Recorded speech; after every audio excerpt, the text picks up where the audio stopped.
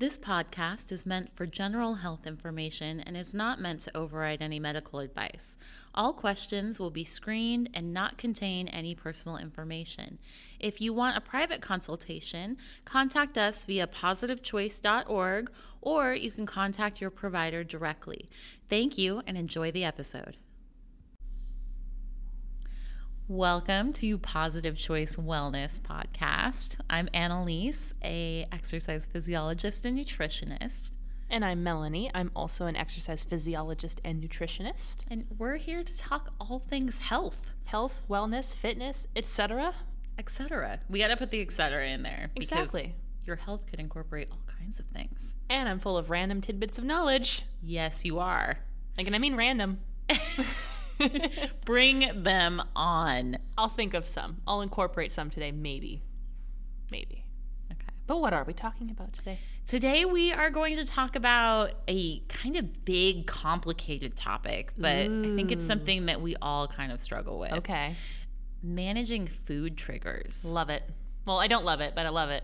You know what I mean? I don't we want to have food triggers, but I like talking about it. Right. We love to talk about it and dig through it, but they're not always the most fun thing to experience. Not at all. Not at all. I think food triggers can really set you back if you have them, and especially, it's food, and food is delicious. Right. Well, we are wired to eat, right? Because it's essential instinct, right? It's essential to our survival. If you meet people that have no desire in food, they're weird, and get them out of your life. Yes. I'm just kidding. They're probably an evolutionary anomaly, because if you don't have a drive to eat, then you don't have that like fundamental survival. Now, it also could be an evolutionary adaptation of the fact that food is available everywhere all the time, 24 hours a day. It's a good point. I don't know. It would be a long discussion, but it'd all be like speculation, because I mean, that's not my field of expertise. No, we would have to dig into some research on that. A little bit. Yeah.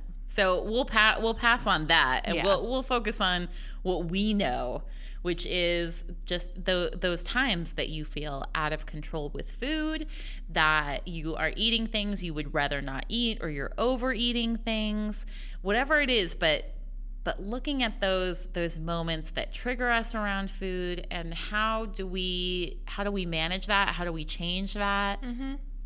So I guess we would probably want to start with defining what a food trigger even is. Okay. So I'm sure there's more than one definition, but like the loose definition probably would be the best place to start. Well, the most basic is looking at smells, sights, situations, memories. You ever put a food on a pedestal and then you eat it later in life and go, oh. I don't remember this being good. My mom made me this egg souffle once when I was 7 because I couldn't have solid food for like a week because I had surgery. And then I had it again at 20 years old, and I was like, this sucks. It wasn't as good as it was when I was 7. What a disappointment. Well, when you live off of milkshakes and pudding for like 4 days and you eat an egg souffle with nothing in it, it's very good. But that's my little tangent. But yes, sense memory is a big thing, and I'm sure we'll delve into that a little bit later.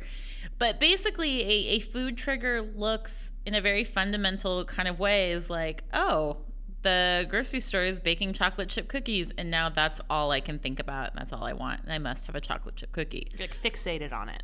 Right. Or, something looks good, or you have chips in your house, and suddenly you cannot control yourself around eating the whole bag of chips. I just think back to all the things that I've done in my life. One of them was cookie butter, where I convinced myself I could totally not eat an entire jar of cookie butter in one sitting, and that was a complete lie. I totally lied to myself. It didn't last a day. I ate the whole thing. As you're eating it, you're like, I can stop anytime. I did it in pieces. I would go and check on it and test for poison every 10 minutes. And it wasn't poisoned, so there's good news. Oh man, that I have not heard that one before, but that's a good one. Oh, I'm full of them. I got a whole lot of things I didn't do and tell myself. So what are some of your food triggers, do you notice? I think a big one is visual. If I see it, I get fixated on stuff. Another one is definitely the sense memory for sure, because I have a few things that I put on pedestals in my brain, and then, I just can't stop thinking about that just because I remember how amazing it was, and that's all I want. And then, beyond that, it just emotional reactions to stuff actually can totally be food triggers, and I tend to be an emotional eater. So whether I'm stressed, and I'm going to call boredom an emotion at this point, so stressed or bored or upset or pretty much any emotion, happy to, all of them, all the emotions, I tend to turn to food as a means of either celebrating how I feel or hiding how I feel. And that's a big trigger for me. Emotional reactions, I tend to I gotta eat. So that's me. I'm in that same boat. Emotional reactions to food. I think my biggest food triggers come from same thing, like associations. I associate certain foods with comfort, with stress management, and when I hit certain times in my life, my brain goes right to, you know what would fix this? A really large serving of enchiladas. That's what would fix this. Very specific. Enchiladas. I do love me some enchiladas. What problem don't they solve? It's true. It's very true. but that and and sometimes smell and sight will get me. It's not all the time, but if I am in that frame of mind, or if I am hungry, and I catch a whiff of fresh baked bread, I'm like, oh yeah, that's what I need. I have to have that. Yeah, and I've had that same experience when you smell certain things. I won't say the name, but there's an ice cream place that they actually have fans installed just outside the door that blow a special smell out in front of the building. So when you walk by, you smell this vanilla creamy ice cream every time you walk by, and you're like, why can't I have that? And smell is absolutely a trigger for me. If I smell something that smells good, that's what I'm thinking about. I'm like, ooh. Like pizza is another one. You smell pizza? Ever smell fresh baked pizza? It's amazing. Clearly I have issues. It's fine. We all do. But smells are big because, that triggers kind of that memory center as well, because you'll start thinking back on all the times you really enjoyed pizza or whatever the thing you smelled. So really kind of more or less interconnected in a way, your memory and just smelling stuff in general. Absolutely. And I think some other triggers that I have, especially around situational stuff, if I am at some kind of situation, whether it's potluck or a party, a buffet, things where there is a million things to try, and you have to try all of them, and I want to try all of them, and I definitely get on a very slippery slope in situations like that, where it's oh well, if I'm already going to do this, I might as well eat what I enjoy. I'm here. Yeah. Right? And it always leads to overeating, eating things that I wouldn't normally choose for myself, because my brain has decided this is your one chance. Yep. And so you should do it. Yeah, and I feel the same way with that. I'm very much buffets and potlucks and anything where it's a free-for-all with food. If I feel like I'm an addict where you have to dole it out to me. Here's all you get. Bye. That's all you're going to have. Now I'm going to leave the room away from the food. Yeah. You can't trust me around a buffet table. I'm going to stand there, and that's my new home, and I live there now. I'm just going to dive into the enchiladas, So I feel that. I get that. That's definitely a triggering thing for me. I think mostly because it's relying on you to have some semblance of control around the food inherently. It's the food is here. You better control yourself, because we don't want you to look like that jerk who eats all the food from that one particular thing you like. And I think about that, so I tend just to eat all the things to eat around the fact that I want to eat the entire tray of whatever it might be. There's tactics that I use. Just eat everything. Then you won't remember that you wanted to just eat mostly that one thing. That's right. Yeah. That's right. Forget that will reset itself as soon as you're hungry again. Exactly. Yeah. Exactly. But the same thing. It's situational responses absolutely are a definite thing that I've experienced with food triggers. And they're frustrating, because you could be having a rockin' day and you come into something expecting okay, I'm going into this with a clear head and open mind, I'm gonna be good, and you're food, and that's just what happens. Yes, and we're laughing about this, I think, because it's so relatable. Oh God, it is. and you got to make light of things, but it's not fun in the moment. No, not at all. And what I'm reminded about for myself is I have a hard time when there's like packaged food in the house, because it's delicious. It's also been scientifically engineered to make me want to eat it. Absolutely. They have food psychologists for that. Exactly. So I have a hard time with that, where like I'll be in my house and I'm like, but there's XYZ in the kitchen. Like, why fix a salad for yourself when you can eat this like tray of cookies? So I have a hard time with that. And I spent a lot of years being really hard on myself.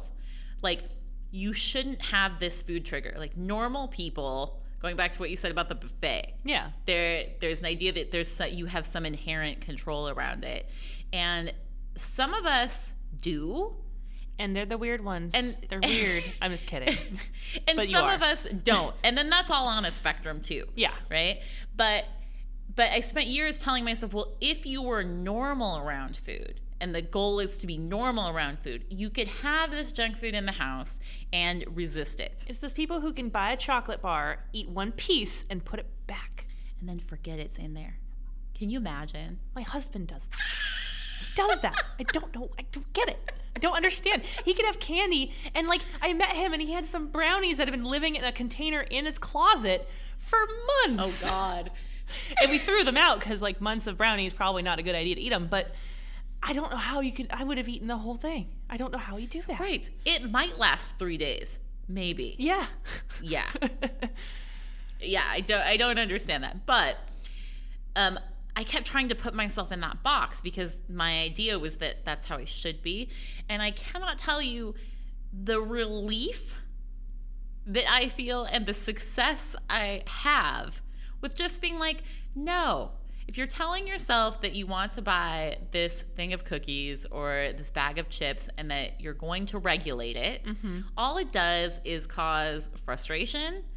I will inevitably overeat it at some point, even if I can, outlast a few days.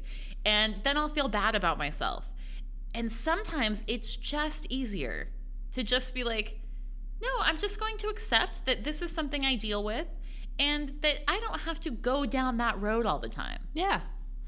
And one thing, because I've taught enough classes where I hear this from people like, well, if you just buy the big bag of chips and dole them out into smaller portions and have a bunch of little baggies of smaller portions in your pantry, that should help because you've pre-portioned it. I'm like, you don't know me. You don't know me, because you know me. I will absolutely open up every single one of those baggies. I spent all that time packing full of chips and eat all of them. No amount of plastic will stop me from eating that. So you think I can't open 3 bags? Oh, 3. Wishful thinking. So one thing that I find really works for me, like just to kind of lead into the whole like once you've been triggered, if you really are wanting something, if you're really like, oh, I really want to have that, and you just can't, it's something you just don't stop thinking about. It's on your mind. I've had I'll call it like craving for days, like days and days and days of thinking of the same thing over and over and over. Buy it in a small, like I said, I'm kind of like an addict here, a controlled portion, dole it out to me. So I'll go to a gas station and buy a single serving of it. So therefore, if I do indulge, I can't go over the top because I only have X amount in my hand. I only have that much in the house. And remember, no amount of packaging will stop me. So if I buy multiples, I will eat them all. So I only buy one thing. And that tends to work for me as far as navigating that aspect of it. That's what just kind of the train of thought I was going down with this.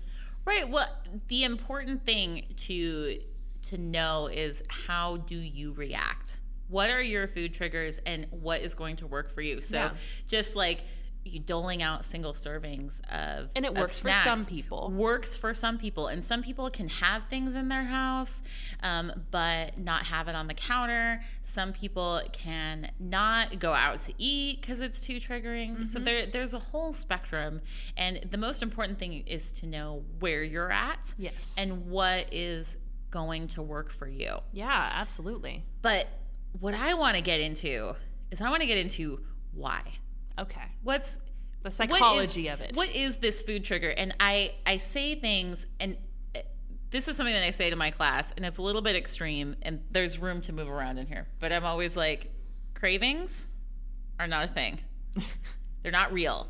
This idea that you desire a particular food and you must have it. People come up with all kinds of reasons like, oh, I must need a nutrient in there that I'm missing. Or, oh, chocolate has magnesium, so I must be low in magnesium. Right. My body just craves chocolate. Craves salt, craves this. Well, salt, that's fair. That could be a craving. You might. And like I said, there's room to move within that. But the reality is that if cravings were anything other than our mind deciding that we need a particular something, then we would crave things like broccoli and carrots. And let me tell you, no one is like, I just cannot get over this food craving to eat all the broccoli. That's not happening. Like, I in all fairness, like, there are times when I'll crave a salad. Like, I do have those. Like, let's say I'm having an exceptionally unhealthy week and I am indulging quite a bit more than I plan to be. And after several days of eating probably a little too unhealthy, you go, I need a salad. And you just eat, maybe at that point your body's so full of free radicals, you're like, just give me something without grease in it. Okay, I'm going to challenge you on this. Okay, go for it. I'm going to challenge you on this.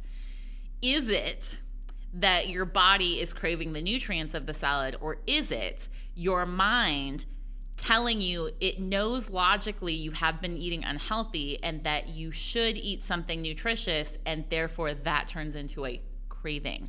I think it's a combination, actually. Is it? Because people eat junk food all the time and never crave salads because they don't think it's healthy. I guess I'm coming from a point of eating healthy prior indulging and being over the top for a bit, and you deviate from your habit of doing whatever you were doing. So it's a brain thing. Okay, fine, you win.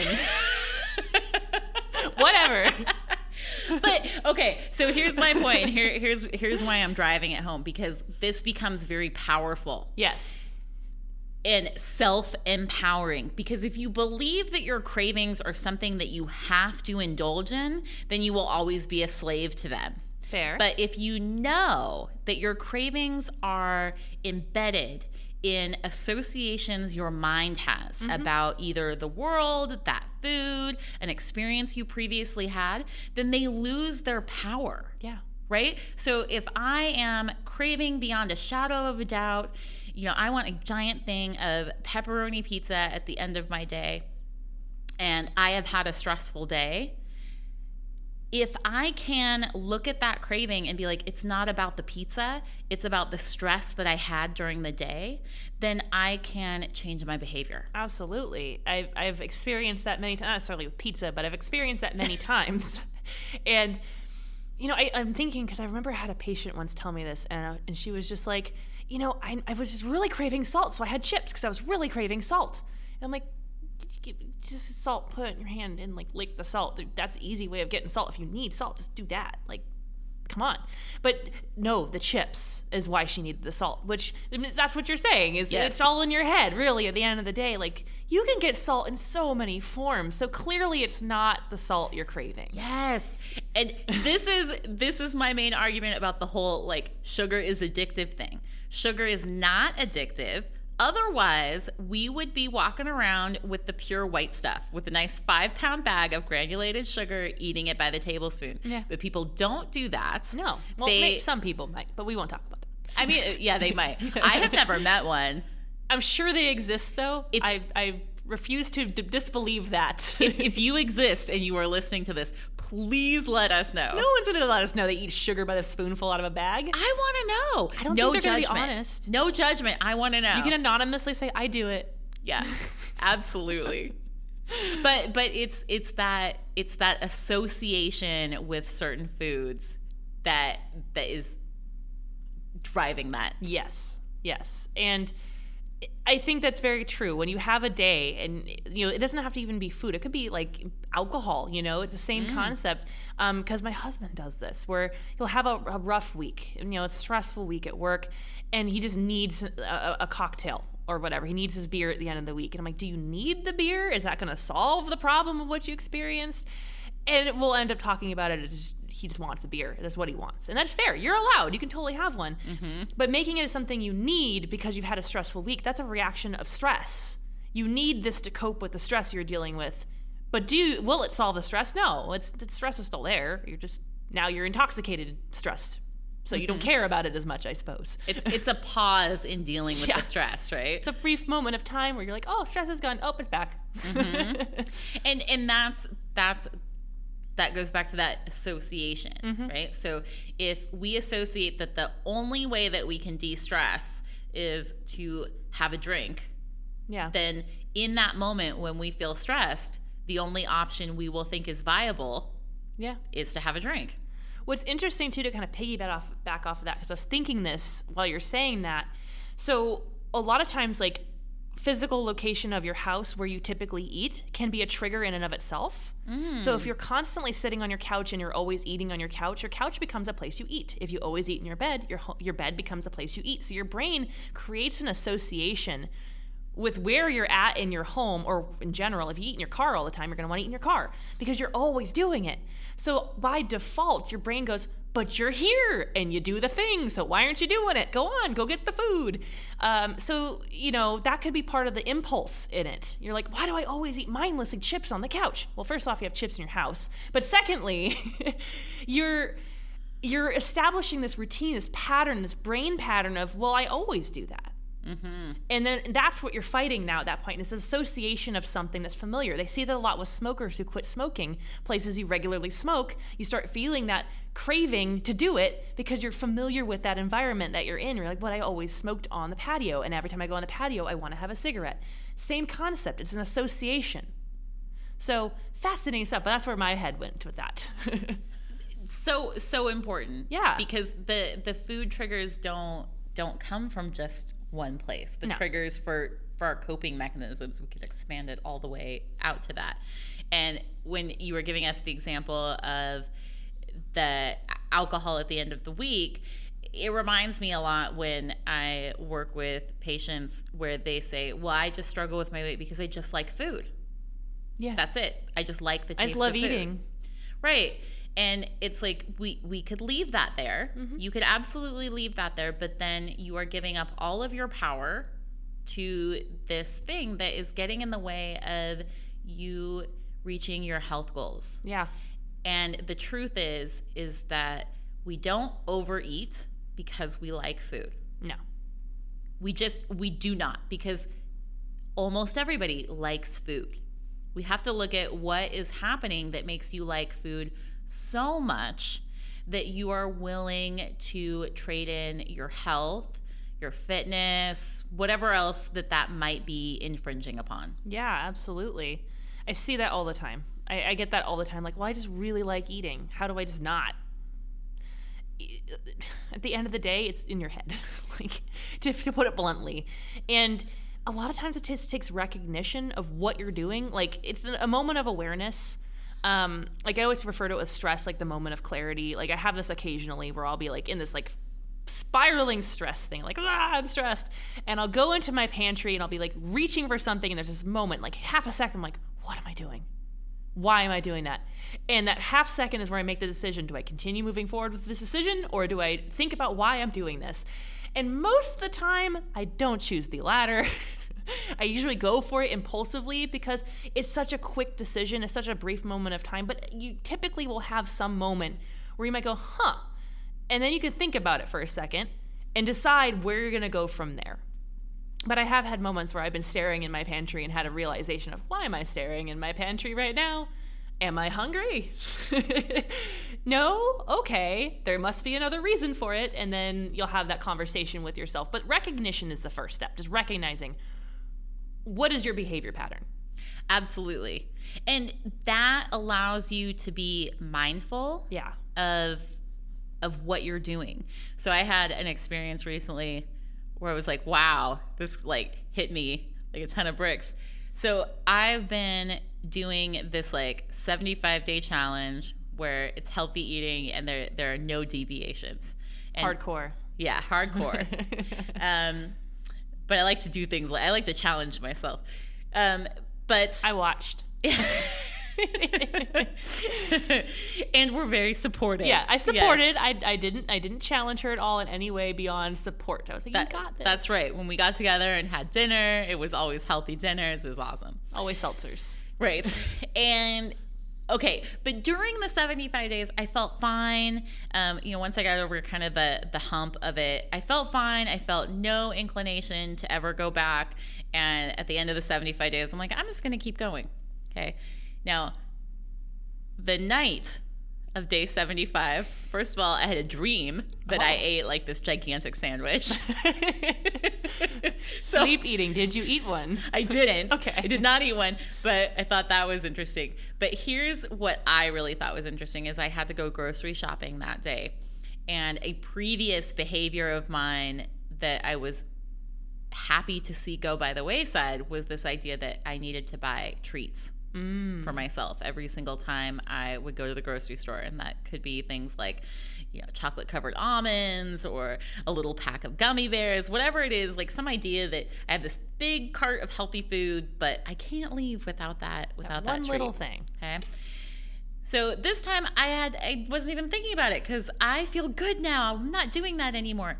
As soon as I was in that grocery store, I had this moment of like, oh, you're off the 75 days. You could have chocolate now. And what would be the harm of that? And I've gotten into this habit of being a little bit more of an observer of my thought processes. And I'm like, isn't that interesting? Like, look at that pattern crop up the second I'm done, even though I had no inclination, that little old voice just being like, your subconscious was counting the days down. Don't you want to continue this old pattern? Now, luckily, because I was observant of it and knew that I didn't have to buy into it, I was like, no, we're not doing that. That is an old habit that did not serve me. But those things are insidious. Oh, yeah, absolutely. I don't know. I don't have that same mentality of I must get the little treat, but I think that's a lot of ingrained like diet behaviors from the past. But I mean, mine's more of a weekend, kick your shoes off, enjoy yourself, have at it. And my downfall ultimately wasn't ever grocery shopping during the weekdays. It was going out again to indulge for the weekend. So I specifically would go shopping because I was like, it's Friday. I'm free. I'm free from the clutches of healthy eating from Sunday through Thursday. I must go to town on everything because I have been restricting myself all week, so I deserve it. And that was my big behavior thing that I've been fully aware of for a very long time. Friday and Saturday were the days, I should say, with a Z. Yeah, days.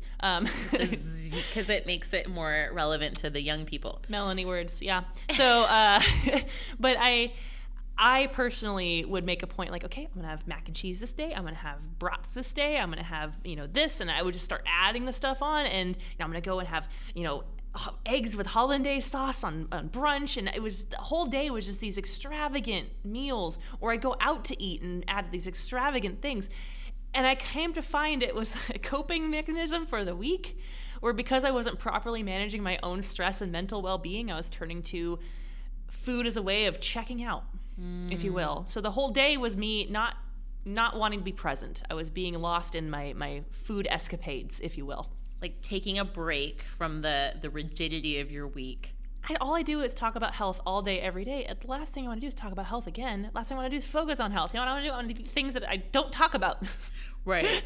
So theoretically, you're kind of white knuckling it through your week. Yeah, I was. Not anymore. I've balanced now, but yeah, not now. But that's what the visual is coming up for me when we get into that. And I am guilty of that. I think this is one of the most common things that our patients deal with. This Monday through Thursday looks like one thing, and then Friday through Sunday looks like something else. Yes. And then we wonder why we can't reach our health and fitness goals. Yeah. If you do an average of the calories you consume, just if you count how many calories you eat each day, and let's say, for example, you do 1,200 Monday through Thursday, 1,200 consistently on the nose, and then Friday and Saturday roll around, you're at 5,000 or 6,000. If you average out your week, what is the total amount of calories that you're consuming across the board from Sunday to Sunday, or Sunday to Saturday, I should say? And if it's above where your weight loss zone should be, you're not going to lose weight because you're making up for lost time essentially with that weekend that's drastically different from your weekdays. Yes.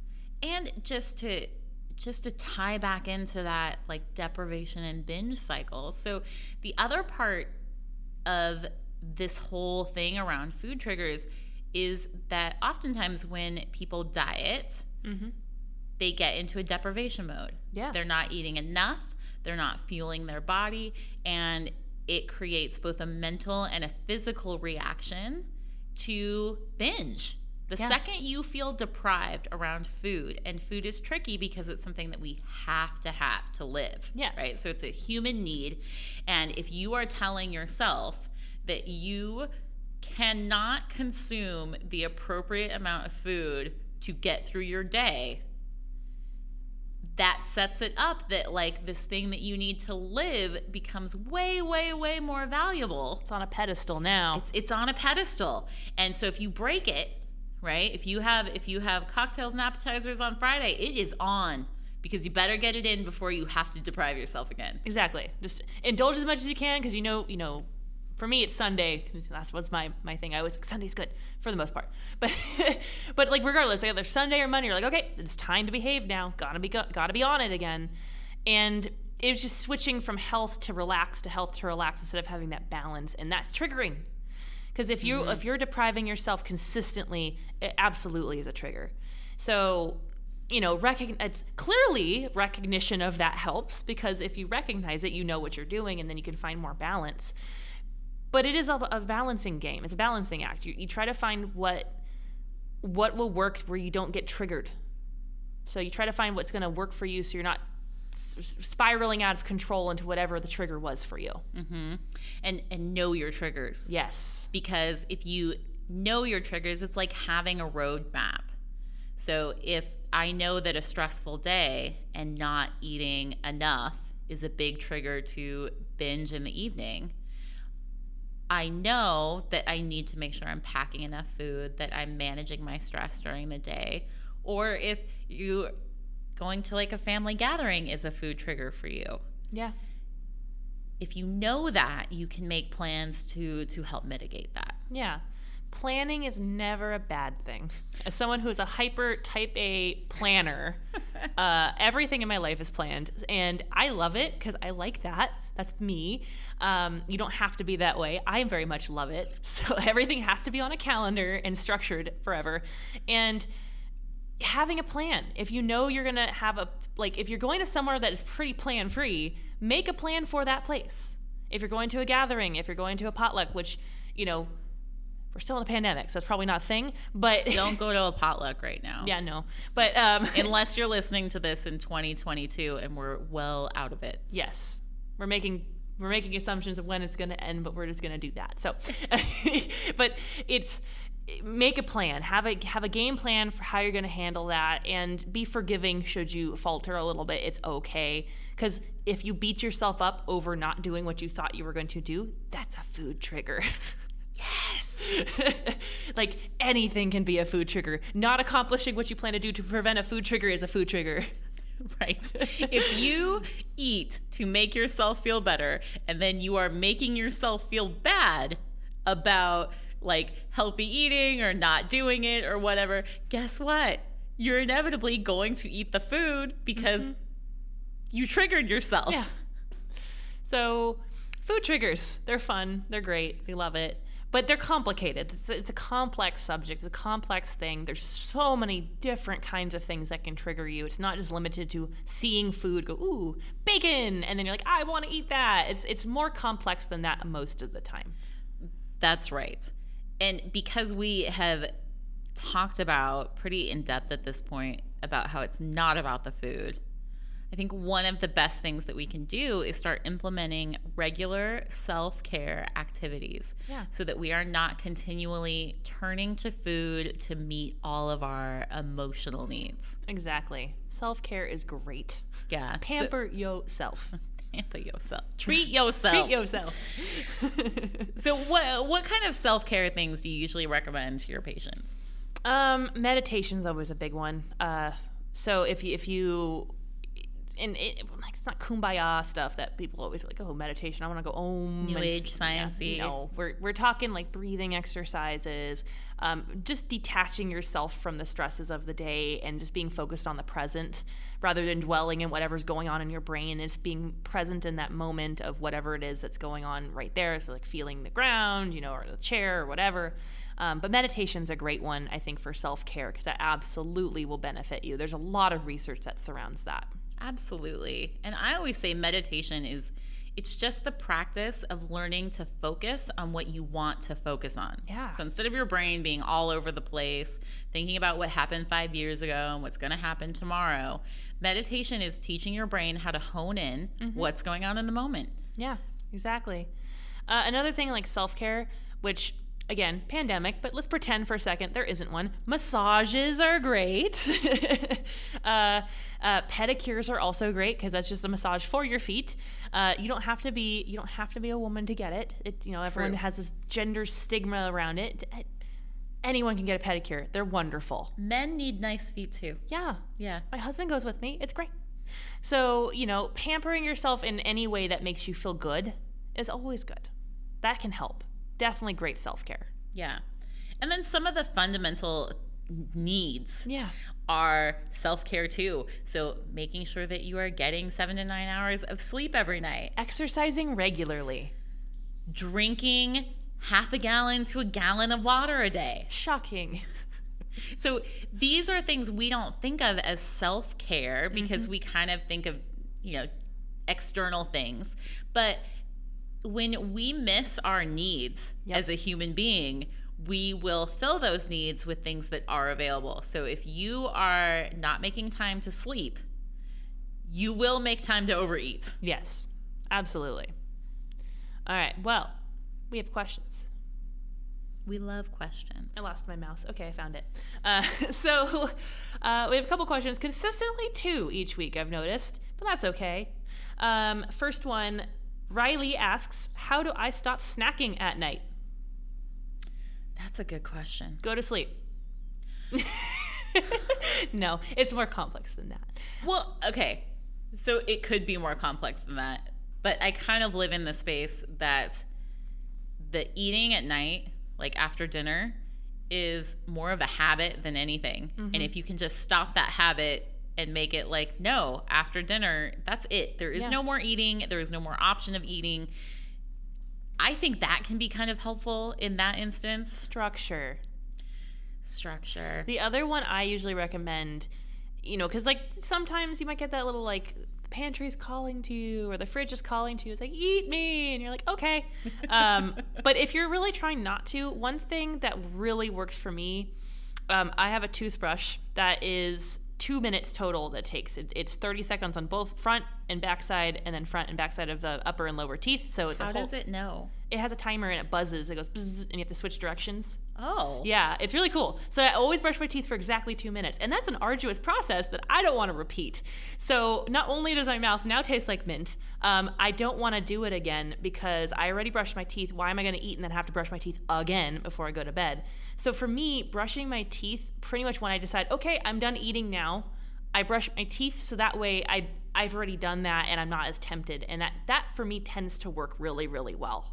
And then that could become like a ritual of this is the end of my eating for the day. Yes.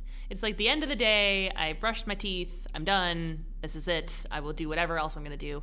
And that can be beneficial. I know, and I've met people like, well, that won't work for me. I'm like, then find something that will, because it's not a one size fits all. It's not a magical shoe that fits everybody's feet. That's not a thing. That doesn't exist. The one size fits all is a lie. It is a lie. Yes. There's nothing that way. So you have to find what's going to work for you. For me, brushing my teeth really works. Right. And also just not having it in my house. That also works. I think the last thing that I'll put in on this one, making it into the more complex issue it might be, is that if you are not managing your stress throughout the day and you come home and you have kids and a spouse and whatever, and the moment they all go to bed, you have those few moments to yourself and you give to yourself and relieve your stress by eating, that's a problem. Yeah. Right? So we got to manage our stress during the day. The other thing that could be going on is you are not eating enough during the day. Oh, that's what I was thinking earlier, yeah. Right. So you're not feeding yourself during the day. So your body is starving, your mind is cueing you for food, and dinner just isn't doing it. Yep. So correct the physical part of things, look at the mental part of things, and then put some structure down to get out of that habit. Yes, exactly. All right, we got one more question. So from Sylvia, I have kids at home that essentially demand that we have chips and snack foods in the house, and it's hard to resist the temptation. What do I do? Help. Help. I think after today's podcast, everybody knows that you and I would both also struggle with that situation. Yeah. That's hard. Because you don't want to have to like necessarily control someone else in your life if that's something you want to do. But at the end of the day, I think you also have to think about if it's stuff that's not considered health food and you're keeping it in the house, that's your family's health too. Mm-hmm. So that's one aspect you have to think about is like if there's snack foods and junk food all over your house and you're trying to set the precedent of we're going to be healthy, that's not facilitating that. That's just sabotaging that because you're like, well, I want to do this because I want to be healthy, but I'm not enforcing it for anything else in my life, just me. Right. And then let's not associate health with weight. Yeah. Because one thing that I hear that goes along with this question a lot is, well, they don't struggle with their weight, so why should they have to worry about it? And it's like, well, it's a health issue. Yeah. Right? And I've met plenty of not overweight people who are very unhealthy. Yes. If it's not healthy for you, it's not healthy for your kids or your spouse or the other family that's living with you. Yeah. But like the one ultimate, like if they're just like, no, we're not going to change, right? Because, you know, sometimes families will definitely be that way. And you can't fight them that much sometimes. One thing that I say is like, then tell them they can have whatever they want, but they can't eat it in front of you or in the house. Like if they want to go get chips and cookies and junk, let them go to the store and eat it in the car and make sure it's done before they come in the door. Mm-hmm. So they still get whatever they want, but it's not around you to drive you kind of crazy, if you will. Yes, or just keeping it off the counters. Mm-hmm. Whatever is going to work for you. I think that this is a great example for communication and compromise in relationships. Yes, communication. Now we're relationship coaches, and this is—I'm just kidding. We're not. But and then if you have kids, it's my house, my rules. So I guess you're out of luck. Yeah. Do you work here? Do you pay the bills? I didn't think so. But regardless, you know, set some appropriate boundaries for yourself, for your family, you know, let them know what you're really trying to get out of it. And if they're not really on board, that's going to be a different issue in and of itself. That's right. And some really hard truth around this situation. And there's a lot of gray area, but if you are trying to eat one way and live one kind of lifestyle, but the people you live with are not on board with that, it's not an if you'll go back to it, it's a when. Yeah. There is no level of success to be had when your environment is polluted. Yeah. And I think that's a very fair point. Like we forget that, you know, even if we want to be healthy, if the environment is not beneficial to us, you can't remain successful for very long. Yes. It might initially, you might go willpower, right, and you're white knuckling it essentially is what we've already talked about. So don't drive yourself down that path. Right. And we're talking about behavior change, and the name of the game is set yourself up for success. Exactly. And if your environment is set up for failure, are you going to succeed? Right. Yeah. So to end on this somber note, it is time. We're just here to ruin your lives about food and exercise. I get my long rod and I pop bubbles. That's what I do. I just pop bubbles and make very, very sad people out of everyone. So it's a good time. But the good news is that you only mourn the bad behavior until you realize how good you feel. Exactly. And that's why we do what we do. Exactly. Yeah. So with that being said, I hope everyone has a fantastic rest of their day, and whatever you're doing, I hope that can help you navigate some of these food triggers you may or may not be having. And until next time. And don't forget to be nice to yourself. Be nice. Be kind. Bye, everybody.